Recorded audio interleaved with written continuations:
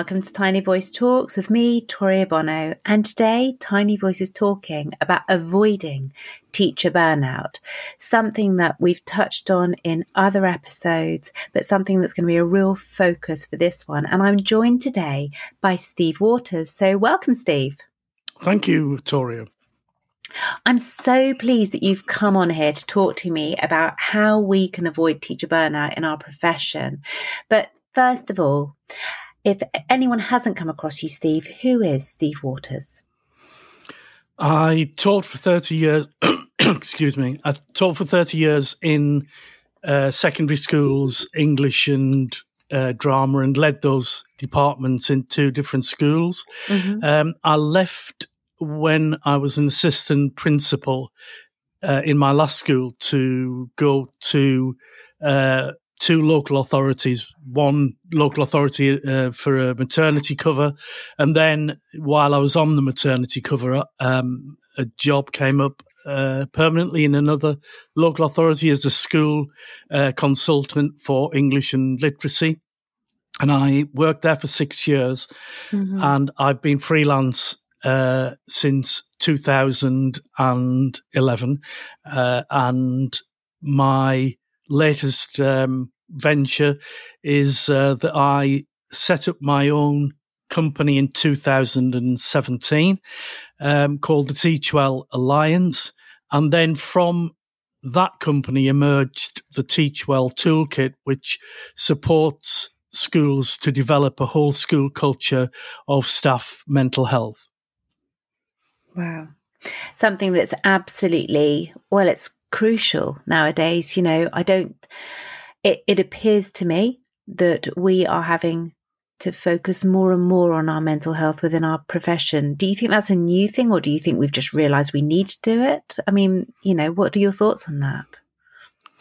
I think focusing on teachers' mental health has always been a necessity. Mm-hmm. But if I think about my own teaching career and teachers nowadays, the profession has changed out of all recognition. When I started teaching, there was no Ofsted. Yeah. There was no high-stakes accountability. The head teacher knocked on your classroom door before entry. The only visits we used to get from anyone outside the school were from HMI, and HMI were a different kind of oversight or inspection, if you like. They were there to provide a kind of a friendly eye on the school and mm-hmm. to recommend positive strategies that the school could take on, or a department, because there were subject HMIs. And we welcomed them, as opposed to the situation nowadays where there's high stakes accountability in schools. Teachers are not regarded as professionals by the government. They're regarded with suspicion that you have to have an inspection organisation like Ofsted in order to make sure that teachers are doing what they're supposed to do. Yeah. So the professional respect that I got as a teacher when I started teaching is entirely different to the lack of respect that teachers have today. And because of a combination of high-stakes accountability, a lack of trust, a lack of respect, a lack of professional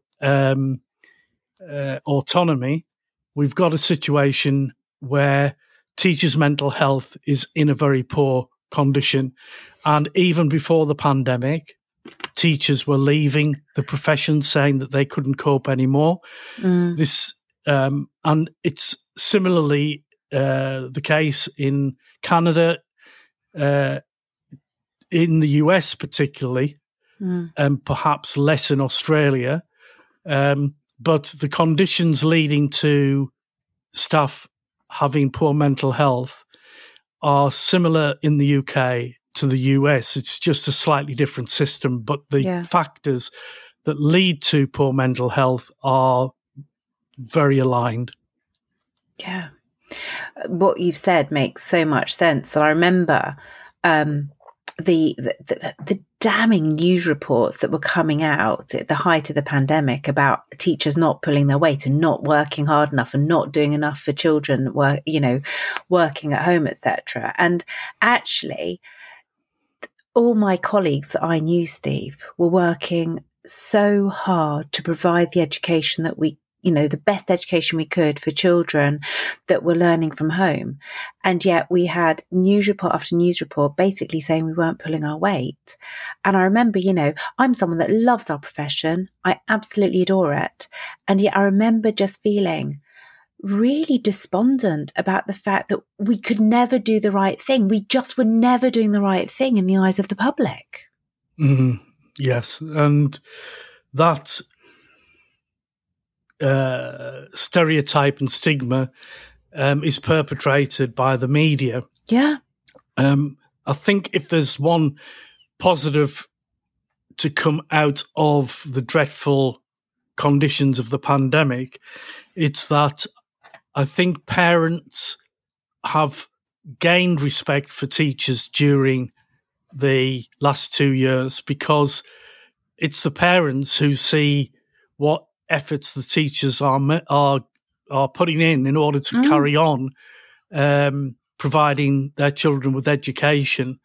And also that when remote learning has been taking place, the parents who've supported their children see what it takes to make sure that learning is effective. So I think my suggestion to the profession would be to use this as an opportunity to make greater links with parents, because the government are not going to listen to teachers. They never have. No. Well, especially this government. And so, but they will listen to parents because parents are voters. So it might seem the worst time to get parents on your side, but in fact, I think it's probably unfortunately an opportunity to do so. I think you're absolutely right. Because I remember this time last year where suddenly it was announced that schools weren't opening in January, and I remember, myself and all my colleagues having to suddenly sort out a load of learning for the children. And actually, the parents were so incredibly grateful. They could see the lengths that we had gone to ensure that on day one, we were there for the children, supporting their learning. It wasn't sort of, we've only been given a few, a little bit of notice, so we'll get there eventually. We were there immediately, as were so many teachers across the land, with teaching ready for the children. And, as you say, the parents absolutely recognised it. But I want to go back to what, the main subject that we're talking about today, which is avoiding teacher burnout, Steve. The pandemic has really impacted, as you said, on teacher mental health. And it was already being impacted prior to that, as you so eloquently put it earlier. But, is it just a matter of teachers sorting themselves out to stop burnout? No, not in my view. There is a balance between taking care of yourself and the organisation, the school, taking care of you. And at the moment, the balance is very heavily weighted towards the teacher taking care of themselves. The issue with that is that schools have a duty of care to their employees under the Health and Safety Act, and that duty extends beyond just the physical environment. So we're all familiar with the kind of measures that schools and other organisations have to take in order to prevent injury, for example. So somebody mops the floor and they have to put a sign out saying, take care, the floor's slippery. And that's become a kind of a bit of a joke, really, about the extent to which you have to go. But there's nowhere near the same approach taken towards mental health.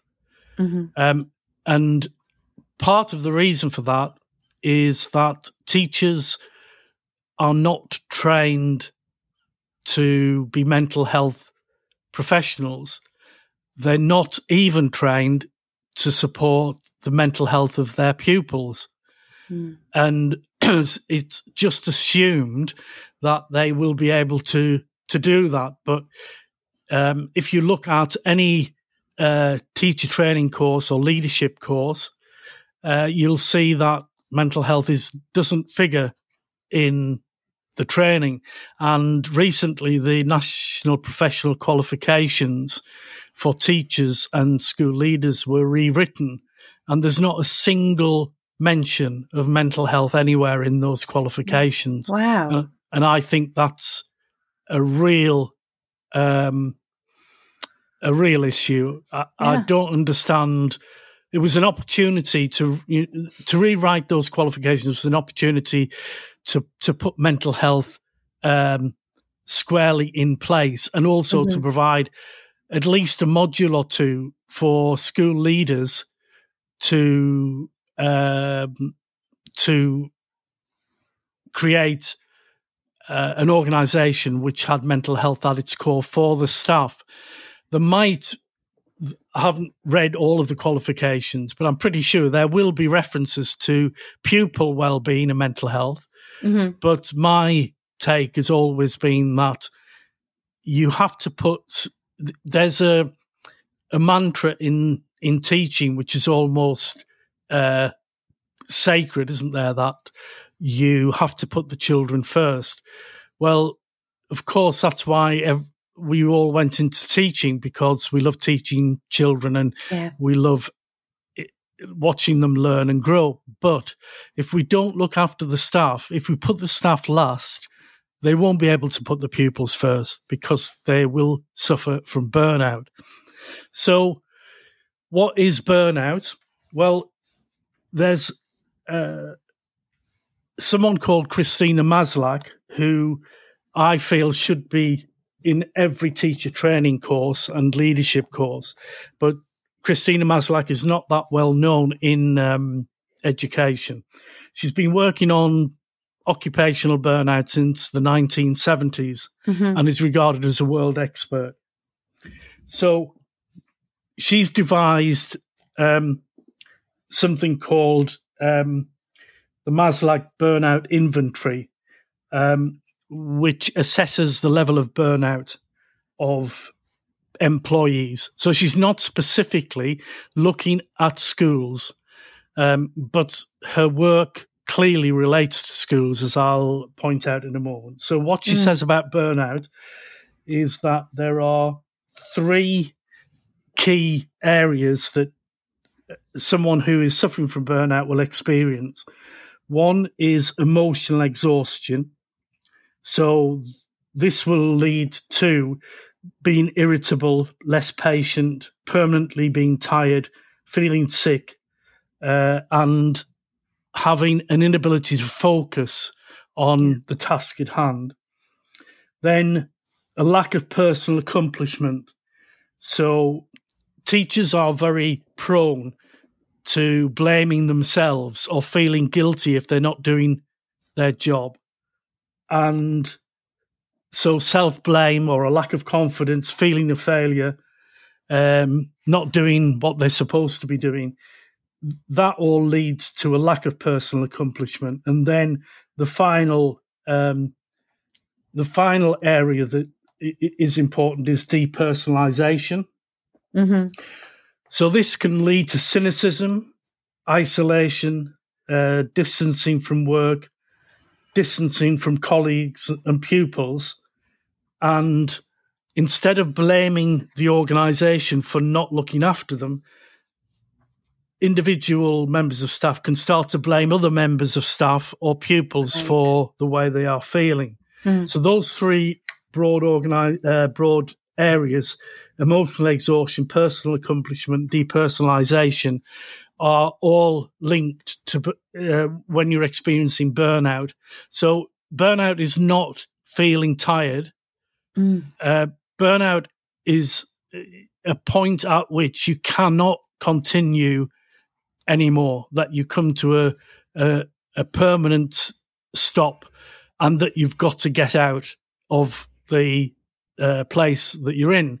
So it's common, for example, for teachers to experience burnout in the classroom, where suddenly they might start to burst into tears because they can't cope anymore.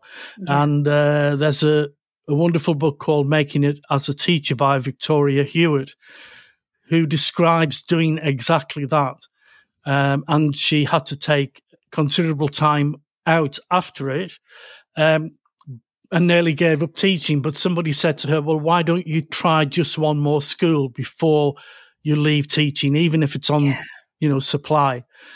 And she tried one more school, and she's been happy there ever since. She's now head of department. And the school was entirely different in the way that it looked after her. Now, by her own admission, she still has challenges, but the difference is that the school is supportive rather than judgmental. So Maslach breaks burnout down into the following components. So first of all, one of the 6 factors is work overload. Interestingly, what Maslach says is that workload by itself won't lead to burnout. It is workload that is excessive combined with most or all of the other 5 factors. Yeah. And so if you are respected and happy at work and looked after, then the work that you've been asked to do outside the classroom won't be a decisive factor in leading to burnout, because you are more tolerant of it. That's not to say that we shouldn't look at workload. Of course we should, but you're more tolerant of it if the school looks after you generally. And we all know that teaching's hard work, and we expect there to be work, both inside and outside the classroom, which is challenging. So work overload, I like to use that phrase rather than workload. Yes. So it's the overload that is the key. And then another factor is a lack of control.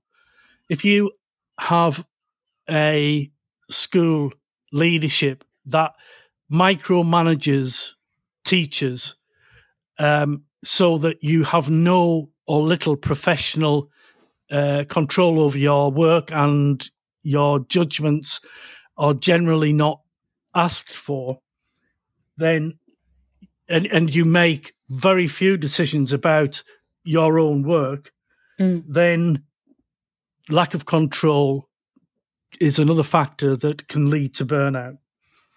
And then something that we shouldn't really have to comment on, but unfortunately we do, is a lack of reward.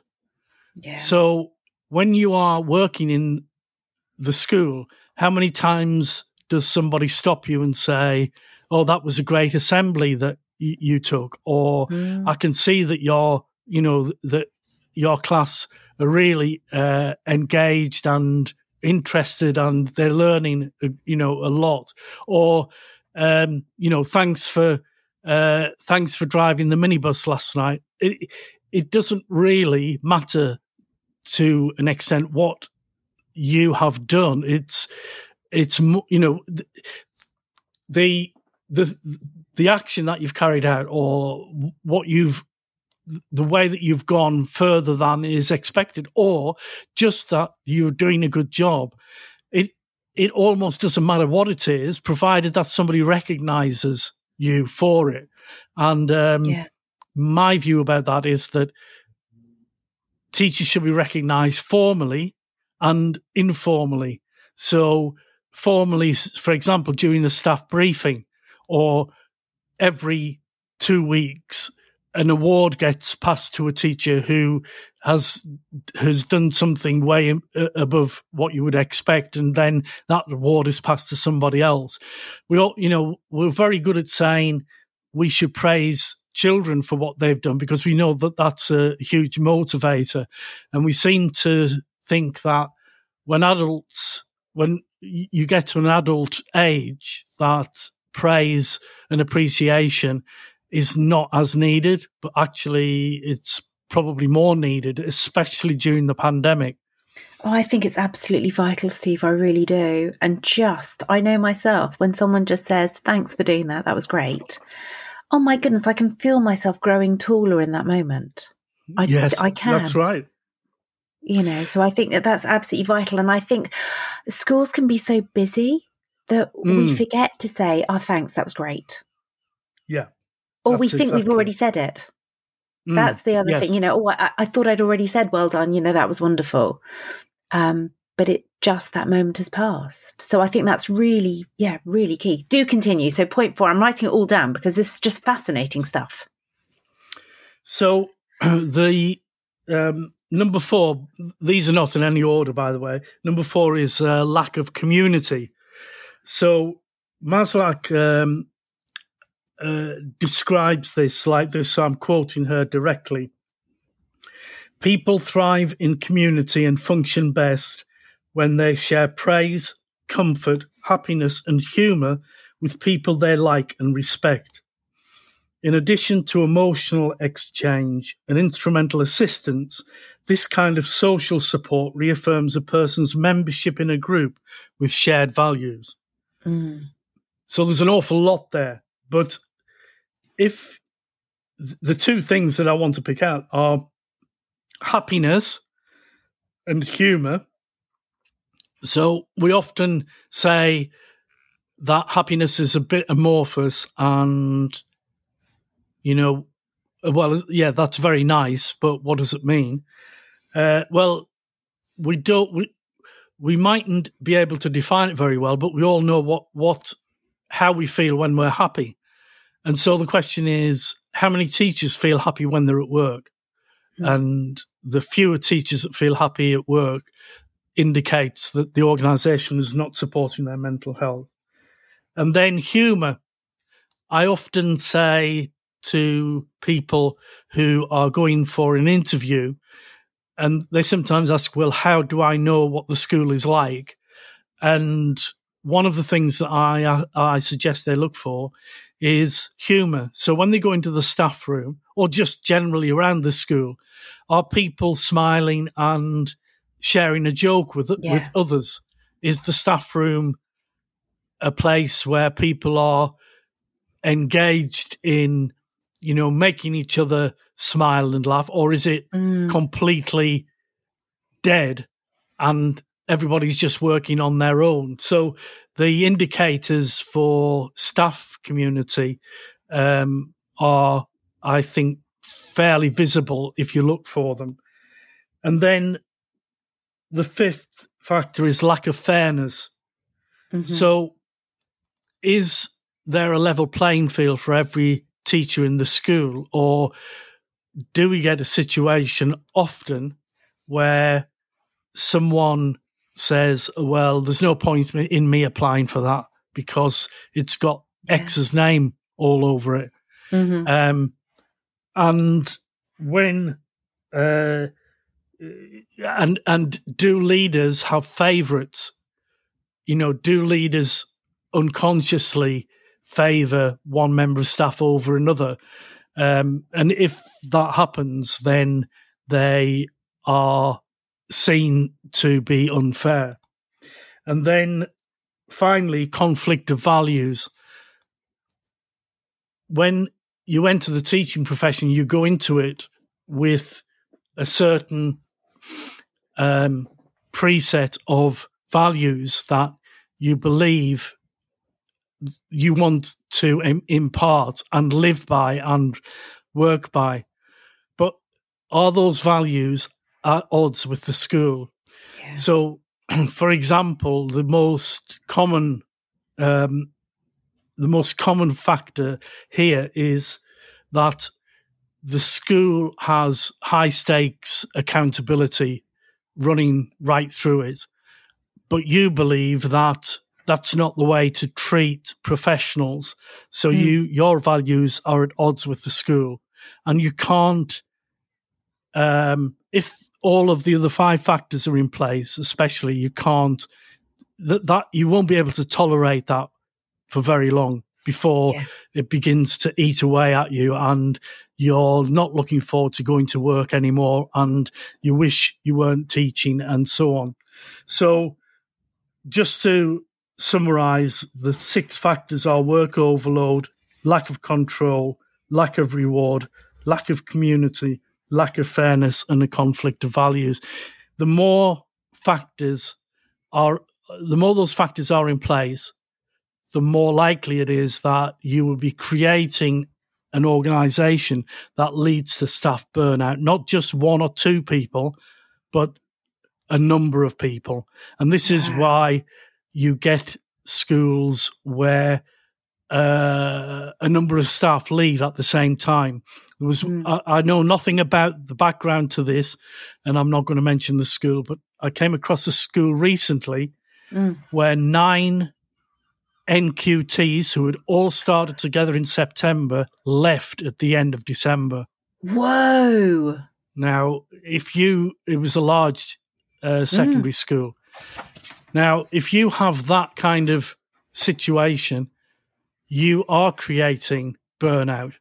Those members of staff, I guess, got together and said, we can't tolerate this. Let's get out. And that should have sent messages. I mean, maybe it did, and maybe the schools changed, but there's nothing more stark than a number of teachers leaving at the same time to tell you that what you are doing in your school is not good for the staff.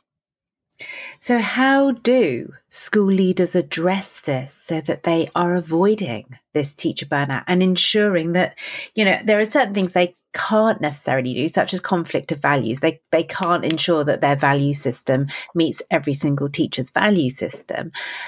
But what can they do to ensure that they're giving a real balance and sorry, I'm not putting this well, ensuring that they really are putting teacher wellbeing at the forefront in order to avoid the teacher burnout?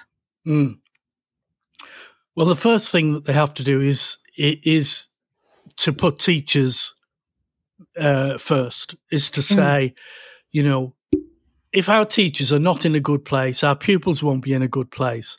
So if the worst combination is if a school is not treating its staff well and then expects them to put the pupils first. So you can't, it won't work. It just won't happen. But the way that I suggest that schools go about it is that they look at all of those 6 factors that Maslach identified and then work on each of them to create a better school in the sense of supporting their staff. So this, first of all, you can't take effective action unless you know how the staff feels. And so the first step is to find out how the staff feels by asking them to complete a survey in which all of those 6 factors will be mentioned. So it's very easy to take a sounding simply by asking staff, okay, we'll start with work overload. To what extent do you feel that your workload is manageable on a scale of 0 to 10? So 0 is completely unmanageable and 10 is completely manageable, and get them to score on that particular component of burnout. a tip, if you're doing surveys, if you use Google Forms can be linked to a Google Sheet automatically. You don't even have to create the sheet. You just click a button. Oh, they're great, aren't they? I love it. Yeah. And then the results are fed through to Google Sheet. But also Google Forms collates the responses, and you can print out the responses in bar chart form. So the work really is creating the survey, but if you keep it to one question per Christina Maslach's list of burnout factors, then it probably won't take a member of staff much longer than 5 minutes, and you can then take a sounding. So that's the first step. The second step is, having taken a sounding, then you need to know from the staff why the scores are as they are. So that then is much more to do with discussing, allowing staff to have time to discuss. So you might do this my suggestion would be that if you really want to make a difference, that you launch this in a staff training day, because there's nothing more important than well-being and mental health. But you can't do it in, a soundbite. You can't say spend 20 minutes on it in a staff meeting. It just won't work. You want the staff to give you that impression, to then talk about why they have given those scores, and then what the school can do about it. There's a bit of it's not a bit of a myth, it is a myth, that in order to get a good Ofsted inspection judgment, you have to have constant accountability. So you do book scrutinies, you drop into teachers' lessons, you do learning walks, you do marking audits, a whole range of things which are all to do about judgments. And the biggest critic of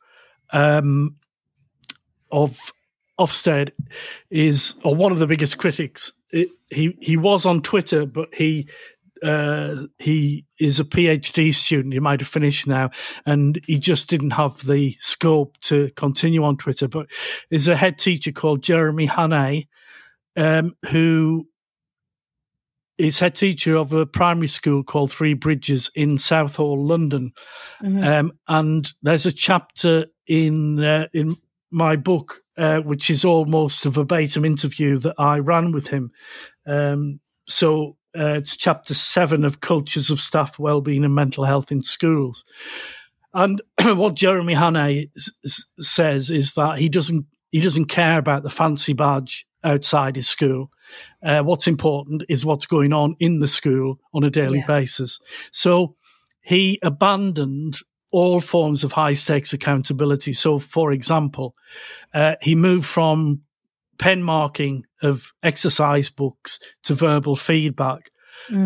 But he still had the proviso that if you want to mark a set of books, that's for a particular reason, that's absolutely fine. I'm not going to stop you doing that. I'm just saying that you don't need to do it, and that actually verbal feedback is more effective. And then instead of lesson observations, he developed lesson study, or at least he implemented a system of lesson study, which is well known but not that used, where 2 or 3 teachers get together to be a kind of a learning group, really, and they invite one another to each other's lessons, either to watch something that isn't going well and they want advice on, or to watch something that is going well and they're quite proud of. And the teachers just ask for cover, which he provides to do that. And he doesn't expect them to report back to him at all. It's completely it's professional development between themselves, and he has no wish to see proof that they're doing it. Now, so a lot of heads, Jeremy's from Canada, and he's now been, I guess, over here for about 10 years. But before when he first took over the school from a deputy head's job, other head teachers would say to him, well, that's great, Jeremy, to have a happy school, because he used to say, ironically, this is the happiest school in the UK. And they said, well, it's all very well to have a happy school, but what happens when Ofsted come? And he didn't budge. And in June 2019, just after the interview, Ofsted came, and the school got outstanding in every category. Wow. And we're talking here about a school in Southall with I think at the time there was 90% of pupils spoke English as a second language. 30% of pupils transitioned in and out of the school every year, and where it's one of the poorest areas in the UK. So we're not talking about high-flying children who come from wealthy middle-class backgrounds. And he did lots of other things, such as he wouldn't drill the pupils for their SATs. All he did was the staff taught them how to answer the questions, and then he took the pressure off them by saying, look, we've got to do this test. It's on such and such a day. We're not going to get worried about it because we've been doing this in class all the time. Just do your best. And the results are phenomenal for the children in that area. So, so he basically gives lie to the, he completely dismisses the view that in order to get good Ofsted results, you have to have staff who are involved in high stakes accountability. You've got to measure them. You've got to collect results. You've got to ask them for records. You've got to make sure that they're doing what they're doing. And what I think is really interesting is that at the beginning, you commented on the high stakes accountability, and you said that actually one of the things that is missing from our profession is professional respect and professional autonomy. And actually what he's given the staff in the school, from what you're saying, are those two things. He's given them professional respect and professional autonomy and said, I trust you. I trust you to do a good job. And that's what they're doing. Yes. Yeah. And so he says that it's not the case that some people kind of before the Ofsted judgment would regard the school as, well, anything goes and it's very lax and etc. But he says himself that that's not the case at all. We are very structured, and we are, we create our own goals. The difference is that the staff are happy here because their professional autonomy and their professional judgment is respected. And why should I question staff who have been trained and have been in the school for years? Who am I to question what they're doing? If they need help, they will come and ask for help, or they'll ask for help from other professionals. They don't need me to tell them what they don't need me to tell them what they need. They're only too well aware of their strengths and what needs to be developed. But you can. I went to the school without the children there because I was travelling from the north. But even without the children there, the atmosphere in the school is remarkable, and everywhere are examples of, the children's work and creativity, and it's just a lovely environment to be in. And of course, that's what the teachers experience on a daily basis. I love that. I really do. And as you say, that's a chapter in your book. And what we will do for you, all of you listeners, is you'll be able to get Steve's book by clicking on the link in the blurb that we will attach to the podcast. Also, if you want to get in contact with Steve and his company about all the various bits that he does to support schools in really developing well-being, but also avoiding teacher burnout, we'll have all the links in the blurb for that as well. Steve, you've really helped me to understand why teacher burnout exists and what establishments can do in order to counter it, really. I'm so, I'm gutted that we haven't got longer to speak, because I could speak to you for hours about this. But I'm going to finish with our final question, which is this. If you could have been taught by anyone, living or dead, who would have been your perfect teacher? Well, I've just mentioned Jeremy Hannay, and yeah, I would love to have been taught by Jeremy because he looks after his staff so well. Then I know that if I was taught by him, the rest of the staff would also be as committed, as engaged, and I would be. I'd be taught by somebody who has got lots of creativity, lots of ideas, lots of energy, but who is mentally healthy.